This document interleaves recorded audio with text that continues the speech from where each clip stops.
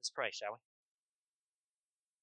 Lord Jesus, as we think about the church calendar, this is Palm Sunday, as many churches remember you're coming into Jerusalem. And the Jewish custom was, it was Lamb Selection Day. And Lord Jesus, you are the Lamb of God who takes away the sin of the world, but yet your people rejected you as the Lamb of God. But Lord, that did not thwart your plans, because you knew it all along, and you knew that you were going to be on that cross in a few days. Lord, as we think about now, we think about all the world, the chaos and everything that's happening. Lord, it looks like it can't get any worse. But Lord Jesus, we thank you that you are above it all. You are ruling and you are reigning right now. And Father, in the midst of our pain, in the midst of our suffering, you are not unaware and you are not untouched with the feelings of our infirmities. So Father, I thank you that you can take us and you hear our prayers. And Lord, as we pray in accordance with your will, Lord, that we know that you'll hear us and we know that you will act, that you might be glorified. Father, we did lift up Kathy to you as she's not here, and also Kathy Arlo as she is at a conference. But Lord, we pray for Kathy, and as she takes care of her beloved Paul, I pray, Father, for him, that you would help him as well, Lord, as he's on the other side of surgery. But Lord, I pray that you would heal him, his body and his spirit, Lord, to where you will receive the maximum glory. Father, I lift up to you, continue to lift up to you the Kennedys. And Father, our dear friends are going through storm after storm right now. But Lord, we know that it's not going to last forever. And we know, Lord, even though it feels like it to them, that it's going to continue for a long time. But Lord, we know that you also have them in the palm of your hand. We continue to pray for them, Lord Jesus, that you will comfort them and you will protect them, that you will comfort their hearts over the loss of Cotton, their father, their father-in-law, their grandfather. Lord, we just thank you for his homegoing, that he knew you, and now he's enjoying your presence. Father, we lift up Cindy as well, Lord, as she is going through a lot of issues, and I pray that you would heal her too, that you would receive the maximum glory. And so, Father, I pray now that as we go into your word, we go into what the gospel is. The gospel, Lord Jesus, that you preached. Help us, Lord, to understand. Help us, Lord, to apply. And help us, Lord, to do what you have us to do today. In your name we pray. Amen. Words matter. Words communicate ideas. You know, Proverbs tells us that life and death are in the power of the tongue. Even 5 points of language can change the whole meaning of things. So look at this. It's a bunch of letters. And it's like, have you ever seen abundance on the table? But now, see if we can parse this out. Have you ever seen abundance on the table? Now, there's another way of parsing this out, and it goes like this. It makes all the difference how you divide up the letters, right? Or how about these statements? What's for dinner, Grandma? Or how about this way? What's for dinner? Grandma? One reminds us that Grandma is a good cook, and one is, well, not allowed in any circumstances. But you're probably wondering why we're beginning the message this way. You know, first is to get your attention. Did I do a good job? And second, and much more importantly, how we say things can determine eternal life or eternal death. And when it comes to the gospel, how people present it, and especially how people receive it, can spell heaven with the Lord in eternal glory, or under the wrath of God forever in eternal hell. Do I now have your attention? Last week we began a 2-part series that I labeled The Gospel That Jesus Preached. As we look at the state of the church, it's no secret that she is in a sad state of affairs. Sin runs rampant in many local assemblies. False doctrine is loved and proclaimed by many pastors and other church leaders. From the pulpit, good is called evil, and evil is called good. In large measure, the church has lost sight of her mission, or has deliberately twisted the very purpose for why she is here. And I'm convinced that one of the major reasons the church is in the way that she is because the gospel is misunderstood or is twisted into something unrecognizable when compared to the gospel that Jesus and the apostles preached. Since today's message is part 2, let me briefly hit the high points of what I talked about last week before we dive into what needs to be talked about today. And I say needs to be talked about. See, I'd much rather not have to bring to light what I'm convinced is in the dark with so many. But as I mentioned last week, part of my responsibility as your pastor is to warn you about the deception in the church. The Lord didn't call his people to change the culture, but he did command us to work with him in building the church. And part of the building up of his church is including exposing errors in many people in the church embraces. The Lord also commanded me to equip you for the work of ministry. And nowhere is this more vital than to correctly understand and rightly handle the message of salvation through Christ. Last week we walked through a common misperception about the gospel that the Lord Jesus proclaimed and the one that Paul proclaimed. In 1 Corinthians 15, 3 and 4, and Paul says this is the gospel. Christ died for our sins in accordance with the scriptures, and that he was buried, and that he was raised again on the third day in accordance with the scriptures. Paul says that it's this gospel that saves. And I'm relatively sure that when we think about the gospel, we think it is the death and the burial and the resurrection of Christ that Paul called the Corinthians to believe, and that we are called to believe as well. But on the other hand, Jesus told people of their need to repent and believe the gospel. Now, is there a difference between the gospel that Paul preached and the gospel that Jesus preached? It appears so, much like abundance or a bun dance on the table. See, Paul said that the gospel that grants eternal salvation is the belief in the death and the burial and the resurrection of Christ. Jesus told people, on the other hand, to repent and believe the gospel. But he didn't exactly spell out what that gospel was. Well, what was it? What was the content of his proclamation? Last week I asked the question, is the content of the gospel Jesus preached in any way, shape, or form different than the gospel that Paul preached? If there is a difference, then there is a massive problem. Listen in on what Paul wrote in Galatians 1 verse 8. But even if we or an angel should preach to you a gospel contrary to that which one we preach to you, let him be accursed. Paul made it clear. There's only one gospel that gives a person eternal salvation, and that's the one that he preached. True? So according to Paul's statement, even if Jesus preached a gospel that was different than Paul's, then Jesus preached a different gospel. And Paul's pronouncement on anybody who preaches any other gospel is that they are to be cursed, eternally condemned. But let me give the bottom line up front. The gospel that Jesus and Paul preached were the same. No deviation whatsoever. Paul's presentation was a summary statement of the gospel of the kingdom, the gospel that Jesus preached. The apparent difference between Jesus and Paul was one of emphasis. With Paul, his summary statement was the tip of the iceberg. I'm going to talk about icebergs in a little bit. With Jesus, his proclamation of the gospel was the same iceberg, but it was the entire thing, not just the tip of the iceberg. We said last week that the gospel Jesus preached was the gospel of the kingdom, and Jesus was king. Jesus used the term Lord. As we're going to see that Paul recognized the lordship of Christ as well. And so what was the gospel that Jesus preached? And by way of reminder, the gospel of the kingdom, the gospel of God that Jesus told people to believe, was not centered on a prediction of his death and resurrection. See, it was centered on the good news that Jesus is king. As Isaiah 52:7 says, as its foundation, your God reigns. That's the good news. That's the gospel that Jesus preached and told people to believe.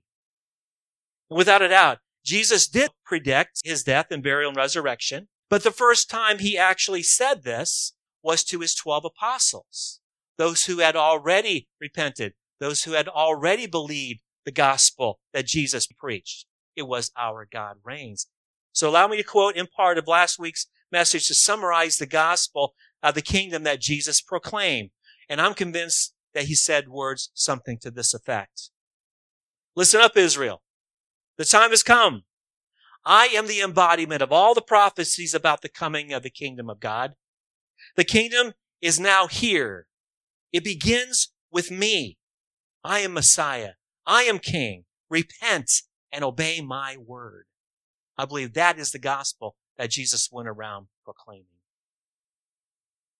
And so today I want to use two analogies to help us untangle what is true and what is false regarding the gospel of what Jesus preached and Paul preached and the rest of the apostles and what passes today for the gospel.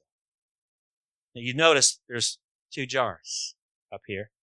One jar is filled and one jar is empty.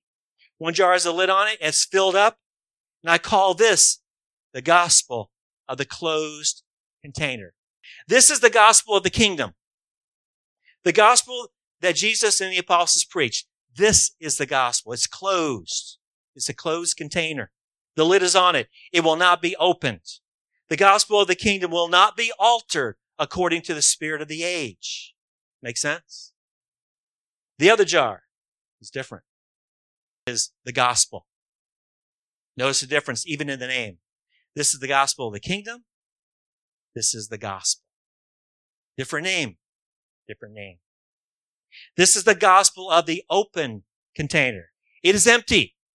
It's waiting to be filled with whatever influential men and women fill it with. Various elements of the spirit of the age.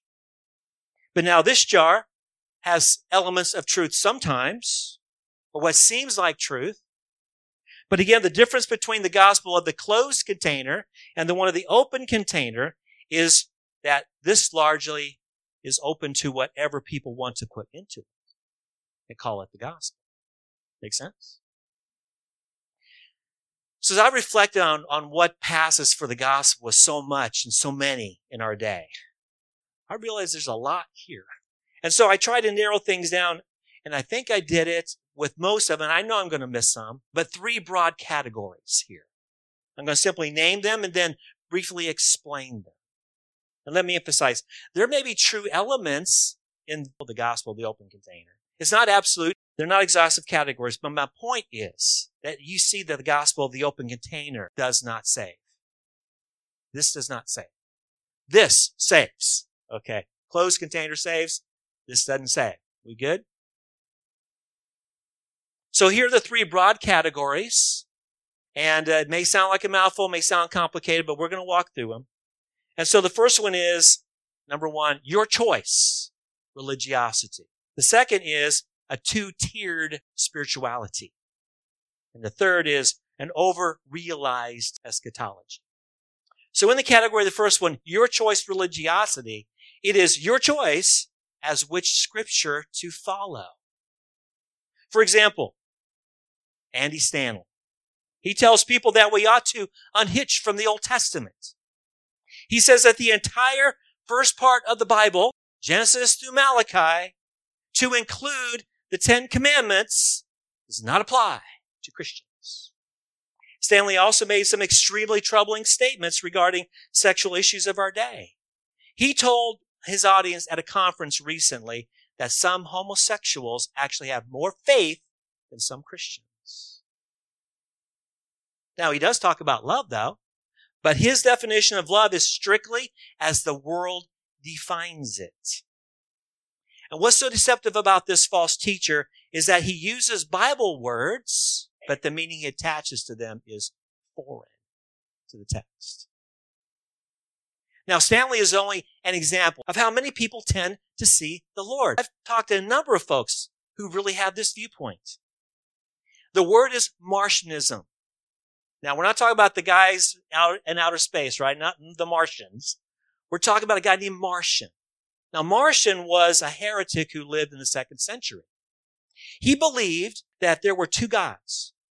The God of the Old Testament was full of wrath and anger, and we need to reject him because the God of the New Testament has come.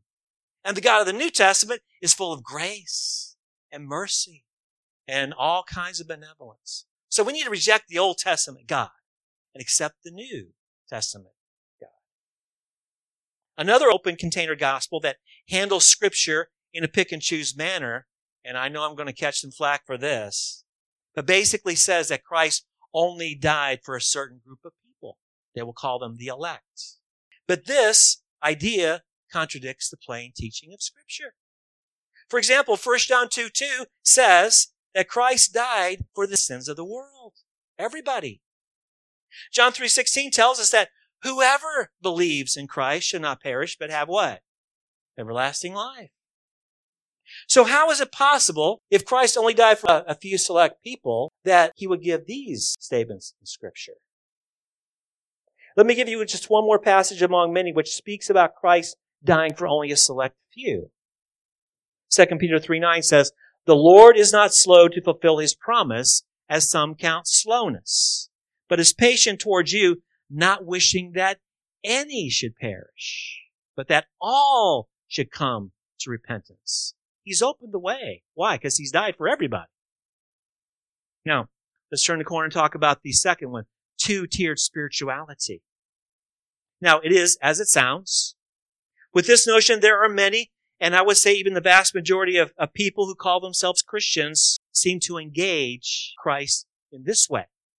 And you've heard it, maybe, and all kinds of churches say this is almost like a new buzzword now. Trust Christ as your Savior. Now, they believe they're saved, supposedly because they made a profession of faith. They prayed a little prayer at one point in their lives. See, it doesn't matter whether their lives are changed or not. See, trusting Jesus as Savior is all that matters, or at least a pronouncement about that. They consider themselves converts and little more. However, from this group, there's a small minority who take Jesus and his claims seriously. When Jesus calls people to discipleship, this is what they want. At some point, they make what they would call a lordship decision and make Christ their Lord. These kinds of people do mighty exploits. They're pastors, they're missionaries, or they're monks, or they're nuns. They go all out for God. But I hope you can see the problem with this line of thinking. See, first of all, Jesus never called anybody to be a convert. Can we get that straight? And Jesus never called anybody to make him their Lord. Let me give you just two passages to talk about this very thing. Luke 9:23 and 24, Jesus said to all, "If anyone would come after me, let him deny himself, take up his cross daily, and follow me. For whoever would save his life will lose it, but whoever loses his life for my sake will find it." Notice, Jesus did not direct this to people who just wanted to have a close relationship with him. He said, to whom? To all within earshot. As it's been said, taking up one's cross and following Jesus is an entrance requirement for anyone, he says, whoever would follow me. In Matthew 28:18-20, Jesus tells his disciples that the Father has given him all authority in heaven and on earth. Therefore, he says, go and make disciples of all nations. And then he says, teaching them to obey everything Christ told them to do. In other words, the commission Jesus gave his followers was to obey him because he is the Lord, because the Father has given him how much authority in heaven and earth? All authority in heaven and earth. And what's most disturbing about this two-tiered spirituality idea, where people accept the idea of convert now, Lord later, is a dangerous twofold error. Scripture points this out.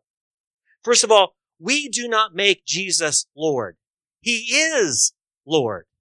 At one point, every knee is going to bow, and every tongue is going to confess as to who Jesus is right now.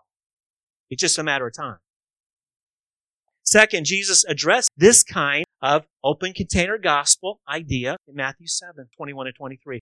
Not everyone who says to me, Lord, Lord, will enter the kingdom of heaven, but only he who does the will of my Father who is in heaven. On that day, many will say to me, Lord, Lord, did we not prophesy in your name and cast out demons in your name and do many mighty works in your name? And then I will declare to them, I never knew you. Depart from me. Notice how he qualifies this. You workers, you practitioners of lawlessness. Now in Bible Fellowship Day, we talked about this very thing. Lawlessness, sin is lawlessness. He says people who practice sin, practice lawlessness, Jesus says, I don't know you. This is uber sobering. See, the people Jesus is talking about here are those that we can call converts. Those who sprinkle a little Jesus on their lives. They do religious things. And by the way, when was the last time you cast out a demon? Or did a mighty work? But these people did, according to Jesus. They rightly called Jesus Lord, and they called him twice for emphasis. Lord, Lord. They got that correct. But in verse 23, Matthew 7, Jesus will tell them, I never knew you because you practice lawlessness. It's as if Jesus was telling them, you lived a religious life. You called me Lord, okay. But you practiced a sinful lifestyle. Your world revolved around you and what you wanted. You called me Lord, but your sinful way of life demonstrated that the Lord of your life was not me, but it was you. And that's the problem with the two-tiered spirituality. The third gospel of the open container is the over-realized eschatology. Now, it sounds kind of strange, it sounds kind of scary, but don't let it scare you. We're going to walk through this. Eschatology simply means last things, study of last things. And I'm confident that there isn't a person, at least in our culture, that hasn't at least asked one time, are we at the end of the world as we know it? Everybody tells us we're right here at the very cusp. Now let's tackle the phrase over-realized. Over-realized eschatology. And the over-realized part can be like this. It's when we get the cart before the horse. It's like an over-eagerness to bring the kingdom of God to the culture in order to prepare it for Jesus' coming. Over-realized eschatology can be summed up in a very common statement. Make the world a better place. And many, many church leaders are right here, especially the very popular ones. And they're here in this idea because they believe that Jesus commanded the church to change the culture. Many of these leaders believe that we need to Christianize society, or at least influence it to such a degree that the church prepares the way for the world for Jesus to come back. They believe that through the preaching of the gospel, that the world is going to get better and better and better. But that goes against the entire storyline of Scripture when it comes to the end times. Would you agree? See, Jesus made it clear. The world is not going to get better and better and better. The world is going to get worse and worse and worse. And let me remind us of his predictions that will come to pass before he does return. In Matthew 24:21, he says, For then there shall come a great tribulation, such as has not been from the beginning of the world until now. No, and never will be. And if those days had not been cut short, no human being will survive. It's going to get tough. In verse 29, immediately, Jesus says, after the tribulation of those days, the sun will be darkened, and the moon will not give its light, and the stars will fall from heaven, and the powers of heavens will be shaken. And then will appear the sign of the Son of Man in heaven. And all the tribes of the earth will mourn, and they will see the Son of Man coming on the clouds of heaven with great power and glory. Who's going to be our rescuer? Because the world's going to get worse and worse and worse. It takes Jesus to come back to do this. Jesus' point here is the world is going to become an impossible place to live. And just when the world is on the brink of destroying itself, Jesus is going to be returning with power and great glory. Amen? It's going to get bad, guys. It really is. We got to prepare ourselves. So how are we supposed to deal with Jesus' predictions that things are going to get worse and worse, and then to buy into the idea that through the proclamation of the gospel, it's going to get better and better. See, this is a fallacy of the gospel of the open container regarding end of days. See, these leaders put into this container such things as wokeness, to include justice in all of its descriptors. And by the way, when you hear the word justice with a descriptor, you can predict the very large degree of accuracy, that what's behind this is the godless, the God-hating idea of Marxism. These church leaders have bought into a social, racial, economic, environmental, and even reproductive justice because they think that the church is here, the church that Jesus is building. We're trying to make the world a better place. And part of making the world a better place even has to do with prosperity, as in the prosperity gospel, so-called gospel. Certainly, the notion goes, God wants you to be prosperous. And why? Not so that you could just hoard it to yourself, but you can give it away. See, the more prosperous you are, the more you can give it away. And see what happens? The world gets better. The idea of making the world more tolerant place, because we're here to make the world a better place, right? So we need to make it more tolerant. And that includes the world's demand that the church is inclusive to all, fully embracing all, to include full association and membership and invitation to leadership of people of all kinds of things, homosexuals, transgenders, so-called, because we know we can't change someone's gender, correct? 2 men or 2 women who are married, all these things we are supposed to, that they tell us we're supposed to accept. We're supposed to be inclusive. Why? Because we want to make the world a better place. And the coercion of the world is that they tell the church what love means. It's not agape love. It is a love, a quote, radical inclusion of everything and everybody. And it seems that the absolute thing that the church can do is to be canceled, is to be taken away from the table of influence. And if that happens, then we become irrelevant. And then how can we change the world? How can we make it a better place if we're irrelevant? And so all of these things and more are part of the gospel of the open container. And it bears no resemblance to the gospel that Jesus preached. For the gospel Jesus preached is the gospel of the kingdom. Our God reigns. And this is the gospel of the closed container. Now, Paul preached the gospel of the closed container.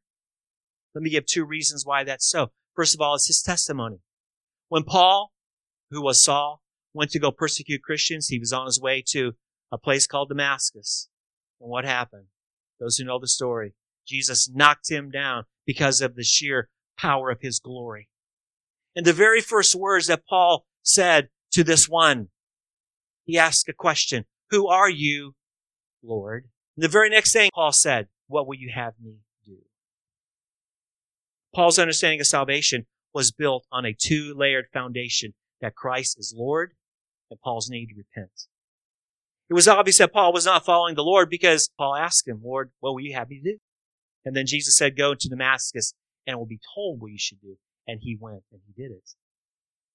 The second reason we know that Paul preached the gospel of the closed container is how he described Jesus in 1 Corinthians.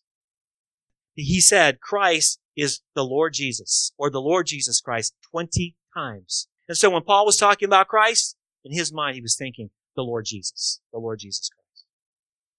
And so speaking of 1 Corinthians 15:3 and 4, again, the gospel that Paul preached, which is the gospel of the kingdom, let's look at his description a little more closely. And so I invite you to turn with me, if you will, to 1 Corinthians 15. If you need the number, it's page 1063 in your Pew Bible. And here again is Paul's description of the gospel, the same gospel that Jesus preached. 1 Corinthians 15:3 and 4. "For I delivered to you as of first importance what I also received, that Christ died for our sins in accordance with the Scriptures, that he was buried, and that he was raised on the 3rd day in accordance with the Scriptures." This is the gospel of the closed container. For this gospel is a summary statement of the gospel of the kingdom. Paul preached the gospel of the kingdom, but he used shorthand. And he called it the gospel. Now let's briefly walk through it. And as we do so, let's change analogies here. One from containers to one of an iceberg. Paul reminded the Corinthians that the gospel which he received and passed on to the Corinthians was of utmost importance. It was the most important thing he could have given them. So let's start at the beginning in verse 3 with the name and the title, Christ. The way this passage is put together in the original language, Christ is highlighted.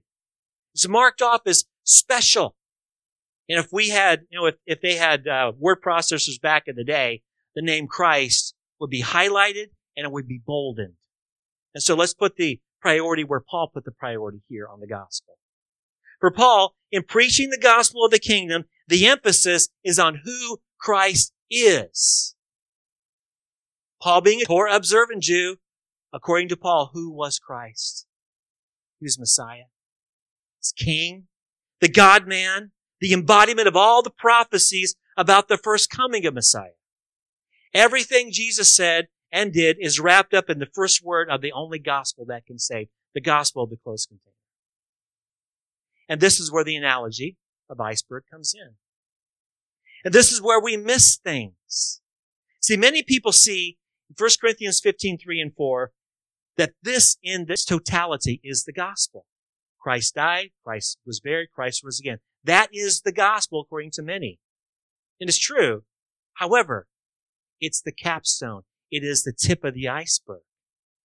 And the focus that so many people have is upon this guy named Christ, what he did for us. This is what the emphasis is on. Christ died for me.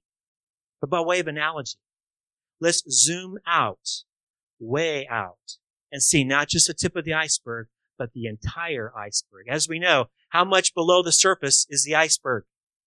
And see, when Paul said that Christ did these things, what he meant was not only above the surface, his death and resurrection, but just as important, everything below the surface is Christ. Everything that Christ is. And so when Paul proclaimed the gospel, he first and foremost presented Christ as Lord, Christ as Messiah, Christ as King. Christ is the one who commands all to come and repent and turn to him. That's what he meant when he said the very first word of this gospel. And then Christ died. Just think about this. King of the world, the embodiment of all the prophecies, the Messiah, God the Son of God, this one died. As great and glorious as Christ is, he died. But why did he die? What were the circumstances that would cause his demise, as great as he is? Well, the answer is found in the next phrase. For our sin. He died for our sins, for our rebellion against God, for our transgressions, our abominations. He did this. The sinless one died for our sins in our place. Does that move you? He paid the total price for our sin. And what does this say about God's attitude towards sin? A death must happen in order to forgive it. God's not just a forgiving God because he's nice. There are things that God must have in place in order to do so. And I'm reminded what God says in Leviticus 17:11. The context is how God would forgive sin. And he said this, for the life of the flesh is in the blood, and I've given it for you on the altar to make atonement for your souls. For it is the blood that makes atonement by the life. The blood needs to flow in order for forgiveness to happen. The truth is, our sin is absolutely despicable in God's eyes.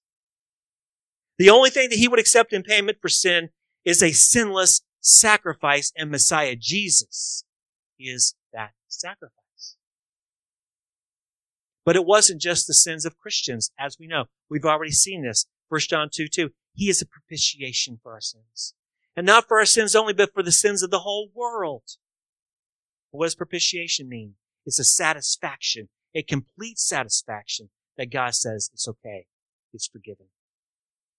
John the Baptist declared this about Jesus. When he saw Jesus, He said, look, there goes the Lamb of God who does what? Takes away the sin of the world, not just Christians. And so far we understand that Christ, Messiah, Son of God, God the Son, died for our sins. So what's next? It's a phrase in accordance with the Scripture. And I can't think of any better passage. Even though it's lengthy, we need to hear this. It's so important. Isaiah 53, 3-12. Let's listen to what God, through Isaiah, said about Messiah. He was despised and rejected by men, a man of sorrows and acquainted with grief. As one from whom men hide their faces, he was despised, and we esteemed him not. Surely he has borne our griefs and carried our sorrows, yet we esteemed him stricken, smitten by God, and afflicted. But he was pierced for our transgressions. He was crushed for our iniquities. Upon him was the chastisement that brought us peace, and with his wounds we are healed. All we like sheep have gone astray. We have turned everyone to his own way, and the Lord has laid on him the iniquity of us all. He was oppressed, and he was afflicted, yet he opened not his mouth. Like a lamb that is led to the slaughter, and like a sheep before its shearers is silent, so he opened not his mouth. By oppression and judgment he was taken away, and as for his generation, who considered that he was cut off out of the land of the living, stricken for the transgression of my people. And they made his grave with the wicked and with the rich man in his death, although he had done no violence, and there was no deceit in his mouth. Yet it was the will of the Lord to crush him. He has put him to grief. When his soul makes an offering for guilt, he shall see his offspring. He shall prolong his days, and the will of the Lord shall prosper in his hand. Out of the anguish of his soul he shall see and be satisfied. By his knowledge shall the righteous one, my servant, make many to be accounted righteous, and he shall bear their iniquities. Therefore I will divide him a portion with the many, and he shall divide the spoil with the strong, because he poured out his soul to death and was numbered with the transgressors. Yet he bore the sin of many and makes intercession for the transgressors. This, my dear friends, is the backstory. It's the context of the death and resurrection of Christ, the Messiah, the God-man. This passage gives the context of that man hanging on a cross. Now we know that Christ's death was an act of love. Over and over we're told this. But if I had not heard of Jesus, and that was back in the day, because there are a lot of people who hadn't heard of Jesus back in the day. Mass media wasn't the thing. And even people like Herod didn't know who Jesus was. If I were to walk through and see Jesus on the cross, and someone were to tell me that's love, I would say you're crazy. That's not love if I had no context. See, without the context of Scripture, we would have no idea of the love that God poured out upon Jesus for your sake and mine. Isn't that true? And this is why people like the heretic Andy Stanley, who says we need unhitched from the Old Testament, could not be any farther afield. It is precisely the Old Testament that gives context as to why Christ died. We need to avoid people like this. So let's continue. 1 Corinthians 15:4, that he was buried. Now, why do you suppose Paul included that statement? Because that's what happens to dead people. They get buried. Jesus was not a phantom. He was not a spirit. And contrary to the views of an increasingly large number of people, Jesus was not merely a spirit housed in a body. No, Jesus was and is an integrated whole, like we all are. We're going to be raised. Every one of us is going to be raised. Some to the resurrection of life, some to the resurrection of judgment. Then we have the last part of the true gospel, that he was raised on the third day in accordance with the Scripture. Let's revisit Isaiah 53:10. Yet it was the will of the Lord to crush him. He's put him to grief when he has made his soul an offering for guilt. He shall see his offspring. He shall prolong his days. The will of the Lord shall prosper in his hand. And when the soul of Messiah makes an offering for guilt, Messiah shall see the offspring. In other words, Messiah will live after his death. Is that not called resurrection? And this, my brothers and sisters, is Paul's capstone, Paul's summary statement on the gospel of the kingdom, the gospel that Jesus preached, the gospel of the closed container. Messiah died, the king was buried, the God-man rose again. And after Christ was raised, he gave the apostles the commission. He said to them, you need to go out and you need to tell them that Christ was to suffer and died on the third day and rise from the dead, and that repentance for forgiveness of sins should be proclaimed in his name to all nations, beginning from Jerusalem. You are witnesses of these things. This is the only true gospel. It is the gospel of the kingdom, the gospel of the closed container. It is the gospel of the total iceberg, Christ above and below the surface. Christ, the Messiah, the God-man, the King, died and rose again. Repentance for forgiveness of sin should be proclaimed in his name. His name is the all-encompassing authority that the Father gave him. Christ died for all persons and all sin. Christ's resurrection placed him far above all rule and authority and power and dominion, not only in this age, but also in the age to come. As I mentioned last week, the fact that he is where he is means he owns us. Every one of us. Whether we're atheists, whether we're pagans, whether we're Christian, he owns every one of us because he owns the nations. That's the heritage that the Father gave him. He can do with us whatever he wants. He wants to shield us from the wrath to come. He wants to. The Apostle Peter in his second letter writes this again, the Lord's not slow to fulfill his promise, as some count slowness, but is patient towards you, not wishing that anybody perish, but that all should reach repentance. The Lord doesn't want anybody to perish, but he will have no qualms about allowing that to happen. See, even his wrath glorifies him, for his justice is meted out because of sin. Of course, his grace and mercy glorifies him. He delights in displaying it. Remember how the Lord revealed himself to Moses. He said in Exodus 34:5-7, the Lord descended in the cloud and stood with Moses there and proclaimed the name of the Lord. The Lord passed before him and proclaimed, the Lord, a God merciful and gracious. This is Old Testament, guys. Old Testament. Slow to anger and abounding in steadfast love and faithfulness, keeping steadfast love for thousands, forgiving iniquity and transgression and sin, but his holiness as well. But who will by no means clear the guilty, visiting the iniquity of the fathers on the children, and to the children's children, to the third and fourth generation. And so now, as I said this, it is your turn. Christ is Messiah. Christ is the King. He died for all sin, yours and mine. He rose again. He owns all people on the planet, for the nations are his. With all sins paid for, each one of us has a choice. Will you just shrug off the sacrifice that Christ made for you, accomplished on your behalf? Or will you become reconciled to the King? See, you have the freedom to choose. If you shrug off what the King did for you, then you are living in rebellion against him. And you're living in the rebellion against the kingdom in which we all are living. See, each one of us experiences the goodness of God on a continual basis. Amen? And the Lord will allow all those who are living in rebellion against him to run their own life. Paul the Apostle tells those who are living in rebellion against the King, he says that you are free in regard to righteousness. But beware. No one knows when our last day on earth is. Virtually no one wakes up in the morning and says, this will be the day that I die. No one says this. None of us knows when it's our turn.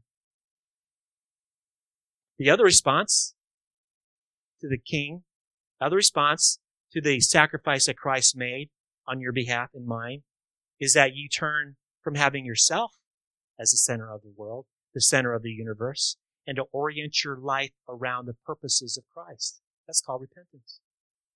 See, Christ doesn't call us to repent from certain sins. He calls us to repent from our way of life, our lifestyle, and to put himself at the center, not us.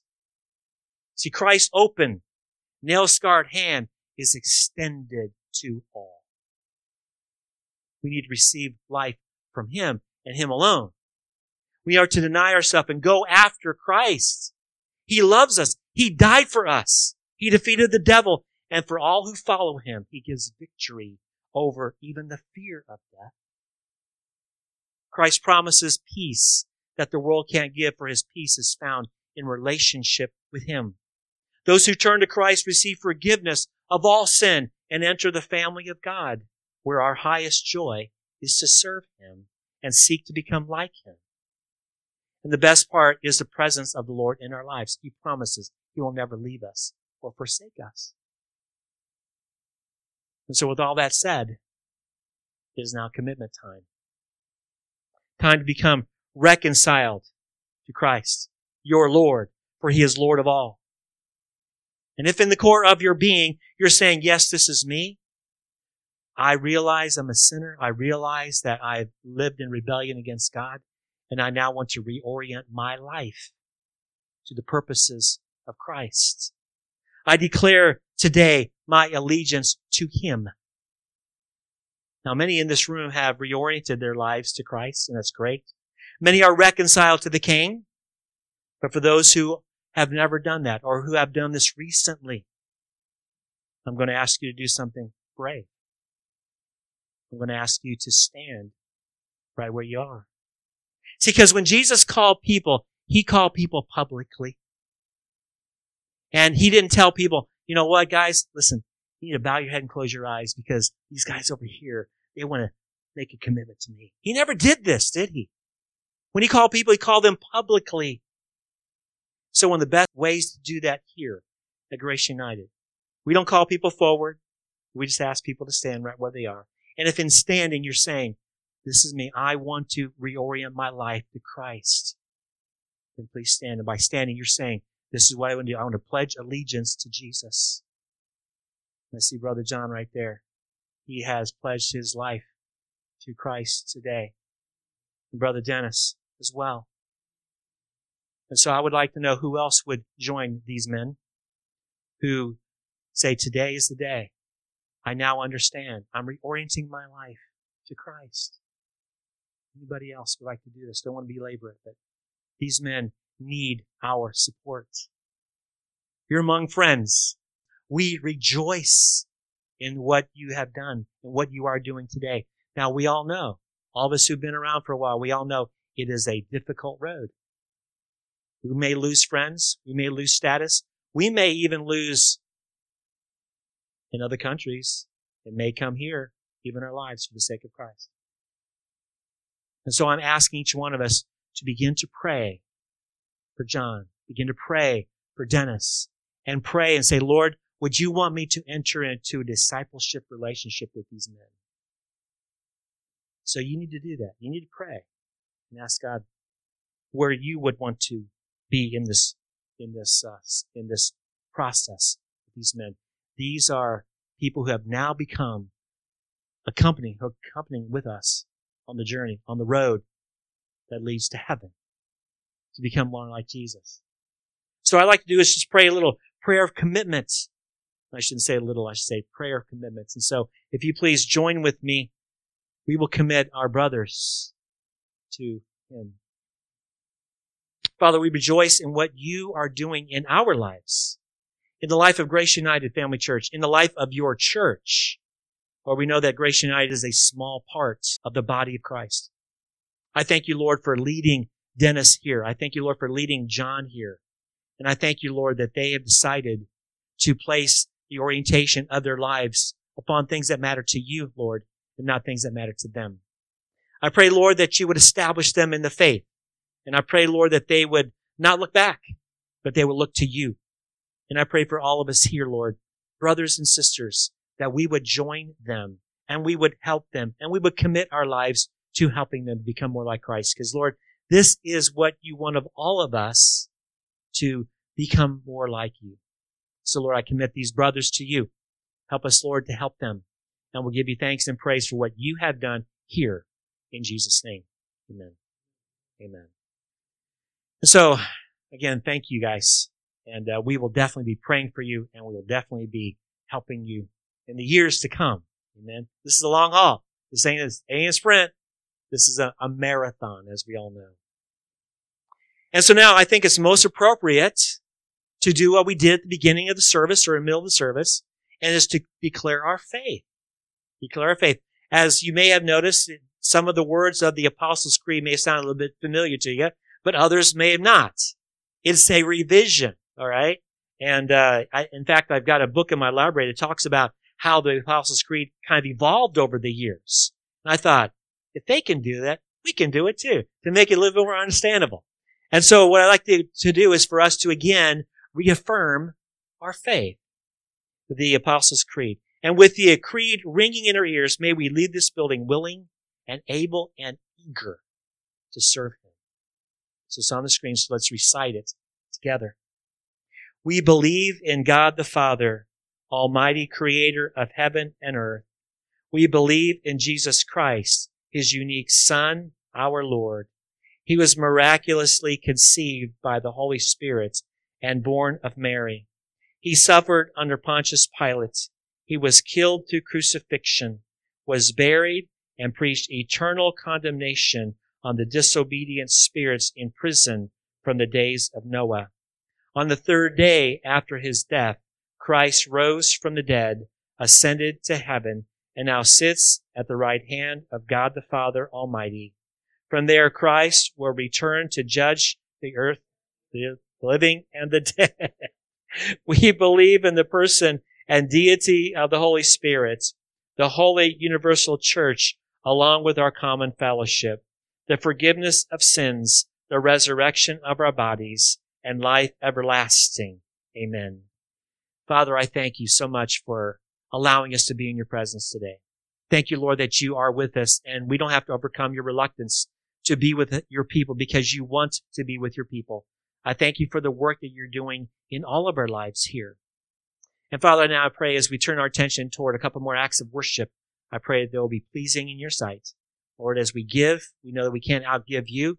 And Lord, it's just a reflection of just a little portion that we want to give back to you that you so richly bless us with. Father, also as we lift up our voices in song, help us to sing with all of our heart, soul, mind, and strength to you because you alone are worthy. And we'll give you thanks in Jesus' name.